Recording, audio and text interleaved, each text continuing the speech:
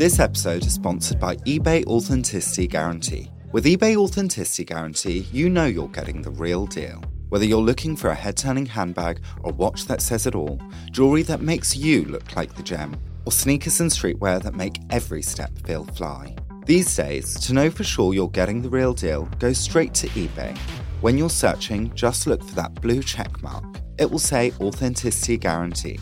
That means when you buy it, you can be confident that it's authenticated by real experts. Listen, when you're finally ready to buy that thing you love, you have to make sure you're not going to catch a fake. They're everywhere, and it's really tough to tell the difference for yourself. With eBay Authenticity Guarantee, that's easy. So again, look for the blue check mark. That way, when it hits your doorstep, not only do you know that it's real, but that feeling you get when you put it on is also for real. Ensure your next purchase is the real deal. Visit ebay.com for terms. Welcome to Identity, a series brought to you by ID Magazine. Join me, Osman Ahmed, ID's Fashion Features Director, as I explore the enduring legacy of some of the last 4 decades' most influential subcultures. I discovered the New Romantics one night in 1978. It was a bit like walking into a Hieronymus Bosch painting. That's it! That's the club I want to be in! Boy George, Marilyn, Steve Strange, you know, they were very strong on their own identity. I think fashion was our drug. And we were really influenced by the glam rock scene, which seemed to be very sort of gender fluid. You know, all of these forces of nature kind of coming together really sort of like put their stamp on a period of time within fashion. Even now, when I'm thinking about what I want to wear, I dream about it.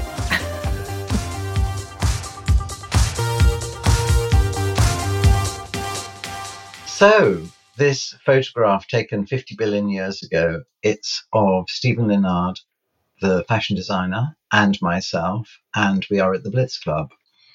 And I can't remember what particular evening it was, but it must have been on a Tuesday night. And we're all dressed up with somewhere to go. 40 years ago, in a basement of a nondescript Covent Garden wine bar at around 11 p.m, a group of extravagantly dressed night owls in neon-coloured makeup, bright and big hairstyles, and outrageously homemade outfits, part historical costume, part sci-fi gothic, gathered to dance the night away to La Vie en Rose. They would make their way past a bulldog doorman, just as extravagantly dressed as they were, who on occasion would terrifyingly ask, "Darling, would you let you in?" This was the kind of night where David Bowie was let in, Mick Jagger wasn't. Steve Strange was the notorious doorman who said no, Rusty Egan was the DJ, and Boy George was the cloakroom attendant who famously stole cash from coat pockets. Spandau Ballet wore their kilts and got very drunk, and though the crowds were glamorously dressed to the nines, not many of them were wealthy. Instead, they were living in nearby squats and spending their art school grants on materials for their homemade outfits. These were the New Romantics, or the Blitz Kids as they would become known. A group of gender-bending, outrageous, post-punk creatives who were dressed for their 15 minutes of fame and provided the blueprint of rebellious peacocking for generations to come. One of them, milliner Stephen Jones, who at the time was a fashion student at St. Martin's College of Art, remembers the atmosphere outside the club. So Steve Strange was the host, and impresario, I think he would like to be called. He was the person really who came up with the idea of doing a club night. Nobody had ever really done it before. Nobody had ever hired a club for one night. And when you went in, Steve was there on the door with Princess Julia, deciding whether you should come in or not, talking to every single person who wanted to come in. And inside, it had been designed like something from the Blitz. So there were lots of Second World War posters. There was Biddy and Eve, who were the singers who were doing 40s hits as a cabaret. But it was nothing exceptional. But the people were. The mood was. The music played by Rusty Egan. That was exceptional too. The Blitz's so-called door whore policy and curated nights were pioneering, a sense of theatre helping create a distinct scene in London's nightlife. Rusty Egan took care of the music. So I wanted to create a cafe society. So when you arrived at the Blitz, you thought it's romantic music, and I'm going to have a gitan, and I'm going to have a glass of wine. And then you would hear Edith Piaf, David Bowie, maybe Nina Simone. But sometimes I wanted to go to the toilet and talk to a good-looking girl at the bar. So I put on Kraftwerk, the whole album. And a normal person who came from the office and was in the wine bar on a Tuesday night, as the weird and wonderful people started to arrive, would maybe make some noises of disdain. And then we would insult them out of the place. So sometimes I'd put on a record by Frank Zappa called I'm a Dancing Fool. And of course they get up dancing, you know. So there was a kind of us and them, i.e. normal world and the twilight. And this is going to go from a wine bar in Covent Garden for cocktails after work. It's going to turn into debauchery. It's going to turn into a club from Berlin, you know, with all sorts going on. For more than 5 decades, Derek Ridgers has been the photographer capturing the look of London's shifting subcultures and nightlife scene. Although he too was first turned away from the Blitz, he eventually made his way past Steve Strange and captured the hedonism on display. When Steve Strange opened Blitz, I think that was in 79, he stopped me from getting in to begin with because I wasn't dressed up, and I suppose I was a few years past the ideal age group as well, but I managed to wear him down. And some of the pictures appeared in the Sunday Times, after which they let me in all the time. You know, they were almost welcomed me with open arms after that. There was a lot of different types of people, a lot of different looks there. Some people were very dressed up, and it was very vibrant and full on. It was a bit like walking into a Hieronymus Bosch painting. Definitely the New Romantics wanted to be seen. It was really fashion as your personal expression. People dressed to the nines. Stephen Jones again. There was a huge mix-up of cultures and beliefs, I suppose you would say. But I think the belief was to show the best of yourself and be creative. I mean, what people were wearing, I mean, people say that youth cultures are defined by the drugs they took. But I think fashion was our drug. These bright young things were full of revolutionary energy. London's artists, writers, makeup artists, designers, they all needed a space for expression. If the Blitz was their playground, a new wave of magazines would become their platform. So it really was at the ground floor of the Style magazine as well, I think, because they found a market with people that were interested in fashion as well. There was no other media that was relevant to us. None. So The Face and ID and Blitz magazine as well, they were really the echoes of what was going on, because Harper's and Queen, Vogue, Tatler, broadsheet newspapers absolutely did not have a clue, and we didn't think they were relevant to us, and they certainly didn't think we were relative to them. And maybe ID in particular was very different, because suddenly it showed a whole group of different people as they were actually dressing.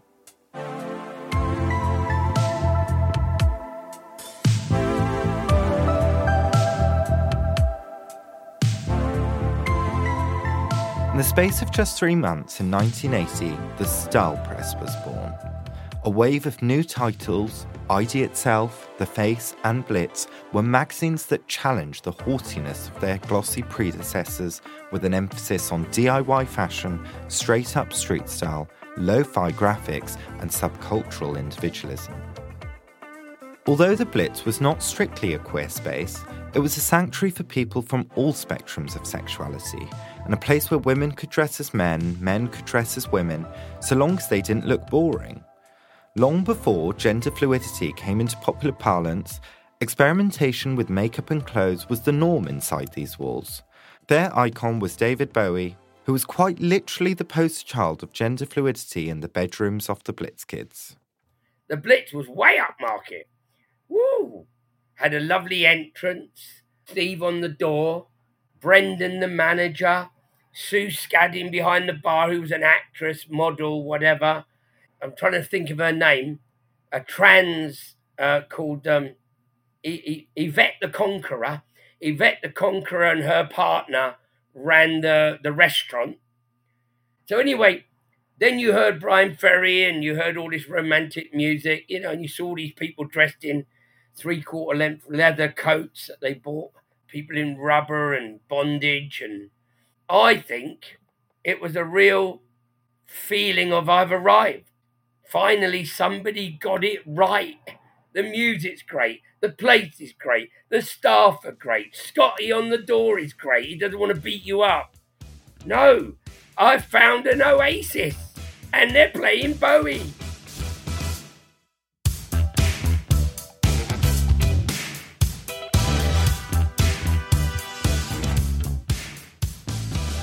Could you explain perhaps what was going on outside of the nightclubs that resulted in this moment? Right, don't forget, being gay was really not acceptable. Punk had become sort of football thugs looking for a fight. It really was pansies and fairies and puffs and whatever words that they could describe the weird. And the target market were Blitz kids. We were now the target of, look at those bloody weirdos, let's beat them up, So nightclubs were our own little private environment, I suppose, where we felt with like-minded people and we felt safe. I don't know if anybody would actually have vocalized that at the time, but certainly that was something which was a real undercurrent, and you could be yourself. Was there a sense that perhaps everyone was a misfit and no one belongs? Oh, yeah. Clubs have always been like that, actually. The Blitz was not the first club, in the 30s, especially whether it was a gay club or a lesbian club or wealthy people having fun in the Café de Paris during the war when the West End was being bombed and they were in the bomb shelter. It's the same sort of thing. That's why the Blitz was created, and we were reveling in luxury and beauty.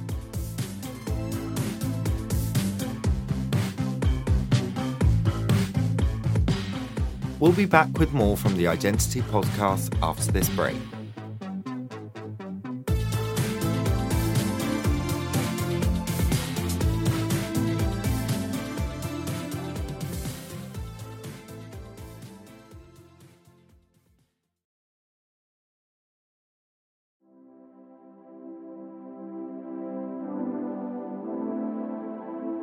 At the end of the 1970s, though the inside of the Blitz was a safe space for London's flamboyantly dressed youth, outside, Britain was far from glamorous. The streets around the club were empty and run down. The country was still feeling the chill of the coldest winter for 16 years, which would become known as the Winter of Discontent. Economically, Britain was in the doldrums, with power cuts, strikes, doubling unemployment, and a 3-day week.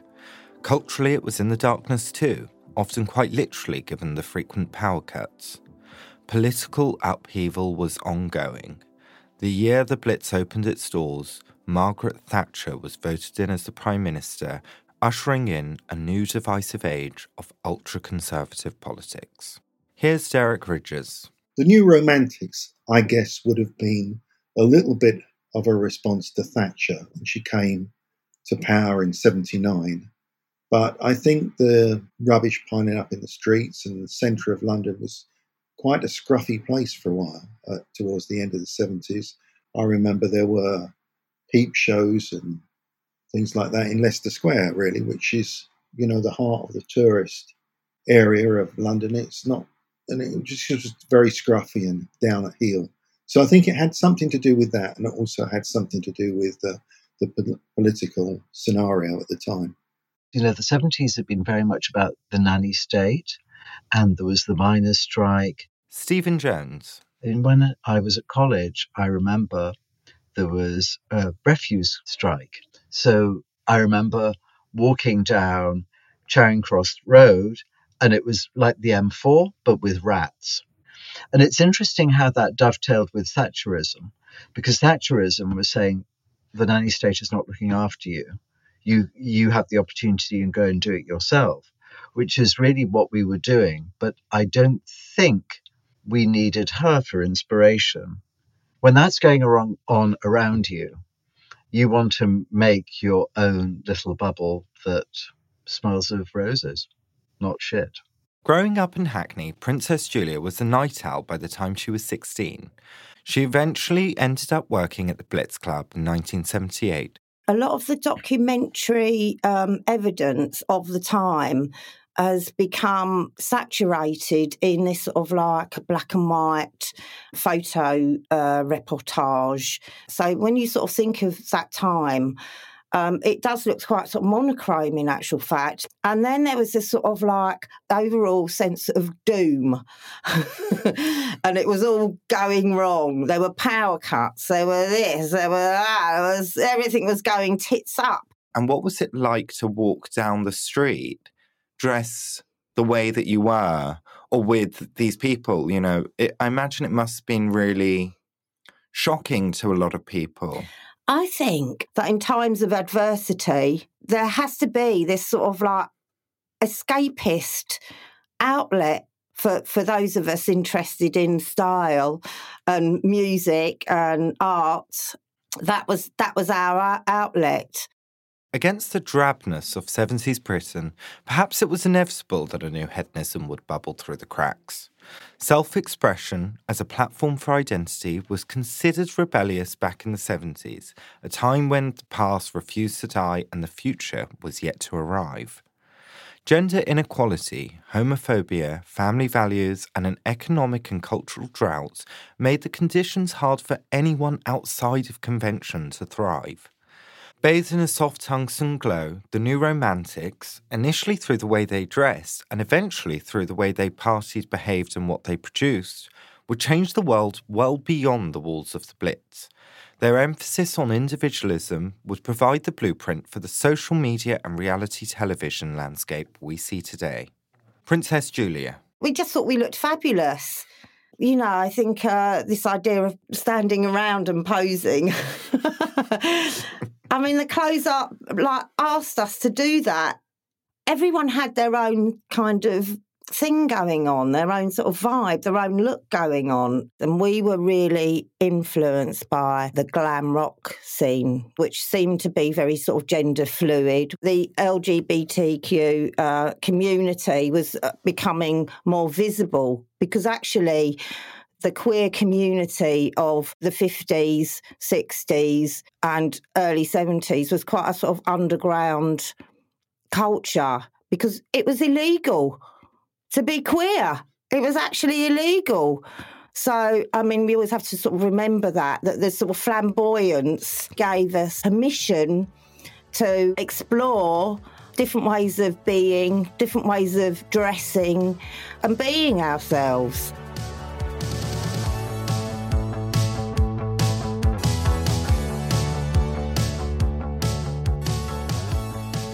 What can't be overstated is the immense influence this small scene would exert on popular culture. Remember, it was formed decades before the internet connected everyone up. A who's who of names which would go on to shape the creative industries to this day were at the Blitz every Tuesday night. Just some of the important creatives who were at Blitz are Stephen Jones, who would go on to become the in-house millionaire Christian Dior, Judy Blame, the legendary stylist, John Galliano, choreographer Michael Clark, singer Sade, filmmaker and writer Derek Jarman, designer Sandra Rhodes, and performance artist Lee Bowery, as well as so many more. And of course, one of them was Boy George, a former coat checker at the Blitz who would skyrocket to international stardom as the lead singer of the band Culture Club. When he first appeared on Top of the Pops in 1982, dressed in his full New Romantic regalia, it caused outrage as it was transmitted into the sitting rooms of millions of houses across the country. Suddenly, this tiny subcultural scene had gone pop. Stephen Jones. He was so international. I don't know how many countries around the world that Do You Really Want to Hurt Me became number one, but, it was huge globally. Now we're looking back on that time. When we were doing it, we were just doing it like any group of people is just doing something. But, why is that referenced? Why is it so solidly referenced as an important cultural time? But I think George really is a standard bearer for all of that. There was a squat in Warren Street, which was an extraordinary building. The people who were living there were Leslie Chooks, makeup artist, John Mabry, film director, David Holer from Body Map, Kim Bowen, who worked with me and sort of became my muse, Lee Sheldrick, Stephen Linnard. Just around the corner lived Boy George with Marilyn, with Wilma and Christine Binney from Performance Company, and Jeremy Healy was there too, was a regular visitor, and it was just a whole sort of microcosm of creativity. Oh, and Kerith Wynne Evans as well. Was there a moment in particular where you looked around you and thought something new is happening, something is changing, and there's I'm a part of something going on? Absolutely. When I was at St Martin's, it was a huge sort of melting pot, and really all across the arts. And what joined us together? We were definitely a new spirit, but I think the belief was to show the best of yourself and be creative. By the early 80s, the New Romantic look had become one of Britain's biggest cultural exports. By now, it was everywhere. I think what it is with here in the UK is we've always had this sort of like fantastic sort of like market subculture going on. Princess Julia describes what made it so distinctly British. We lived this lifestyle. It wasn't something that we suddenly decided in the day we were like normcore and at night suddenly we were like peacocks and dandies. We were like that all the time. It was a parade of the peacocks. Absolutely. When I was at St Martin's, it was very strange then because fashion was considered something which was coming down the runways of Paris. Street fashion was seen very much as a separate part of it. I mean, Vivienne Westwood, the greatest of designers, did not have anything in vogue. So that sort of alternative fashion, that sort of new thing which was completely different to the mainstream, to me was completely attractive and sort of the only way to go. And they became my first clients too. So that's why my hats are never huge. They're always quite small. They're never really made for a fashion show, even though I've worked on so many fashion shows, because they're really, the brief is, can you dance in them in a club? Too big, they're going to fall off. Well, if you're really going for it anyway.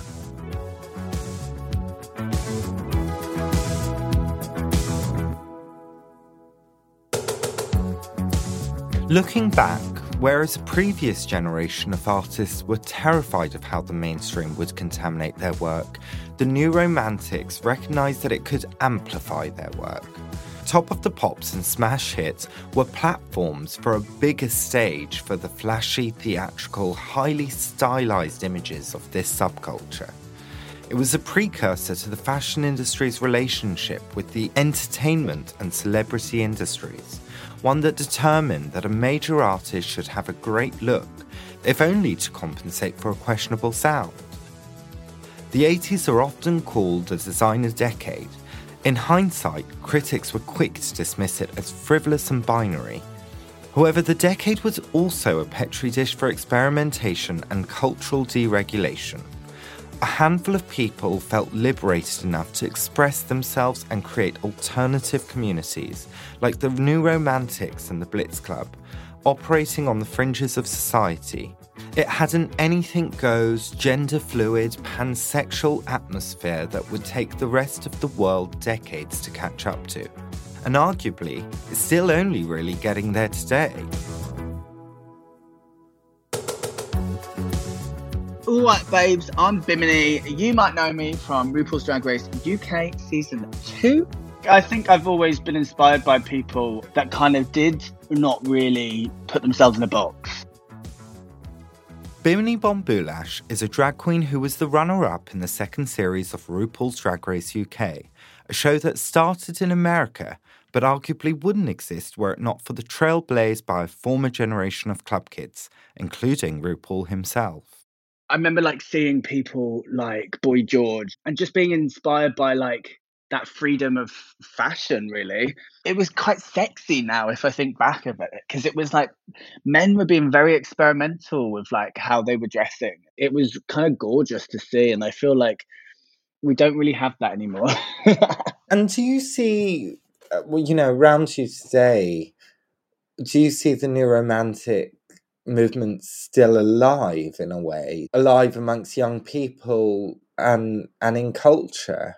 I feel like queer kind of over the time has adapted, but I definitely feel like it found its calling within the new romantic. And I feel like people like Boy George were massive, because my mum and her friends used to be obsessed with Boy George and used to try and dress like him, and they would put makeup on like Boy George and try and do their hair like Boy George. And it's so interesting to me that people talk to me about kind of the label of non-binary, and I think non-binary is anyone that kind of rejects the label of just being stuck into either male or female. It's someone that feels like, hang on, I don't actually fit in either of those all the time. I'm someone that can kind of flow between the two. And I feel like that's where the beauty is, when people can just be their authentic selves. And I think that's what you saw a lot in the kind of new romantics eras. Oh my God, totally. Charles Jeffrey is a London-based fashion designer who began his career by staging weekly club nights in London where queues of bombastically dressed kids jostled to get in. Today, he very much carries the torch of the nocturnal blitz spirit with his gender-fluid designs. I don't deny the power in what they're doing in sort of helping carry information about things like gender expression, identity, politics. It's almost like these sort of forms of media are the vehicles for a lot of really important messages that kind of are helping shape the world that we live in just now. For you being embedded within the industry, how do you see the influence of the people that were part of that movement on modern fashion and what we know as fashion today? All of these forces of nature kind of coming together really sort of put their stamp on a period of time within fashion. I mean, I think that look is very timeless. I mean, a lot of the line work that you see in modern makeup has come from, the new romantics, a lot of blush work, things that end up going into trends, like strobing, for example, that bloody Kim Kardashian and the lot have been referencing, comes from that heavy use of eyeshadow that was from the new romantics. So, and I think fashion always sort of recycling itself and looking back and sort of trying new things within looking at the old. I think that they've definitely there's loads of things that are even worn today that people might not even realize has come from that era. There's something to be said, again, to hark back into how positive that movement was, because it was so hopeful and it was always striving to look better and to, learn more and to try new things. It really made a lot of people very productive.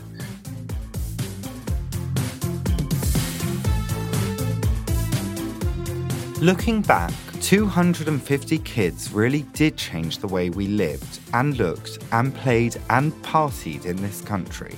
Forever. I'll leave you with the words of Princess Julia. I feel there are elements that have been overlooked that are political.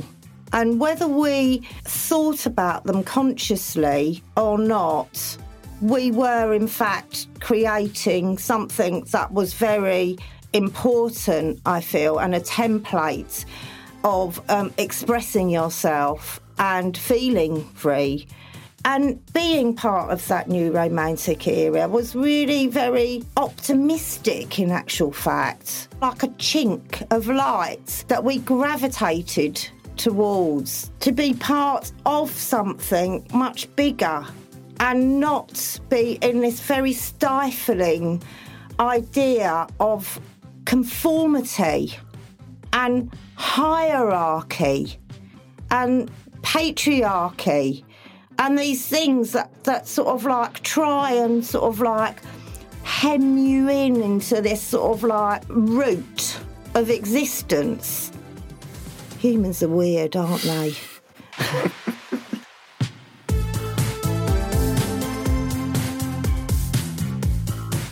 Identity was written and presented by Osman Ahmed, with research and additional writing by Ailey Duffy, production assistance by Amelia Phillips, Marta Abramaitite and Sean Griffiths, and art by Callum Glenday and Alexandra Talarcher. The audio producer was me, Robin Lieber, and Identity is produced by Podmasters for Vice Media.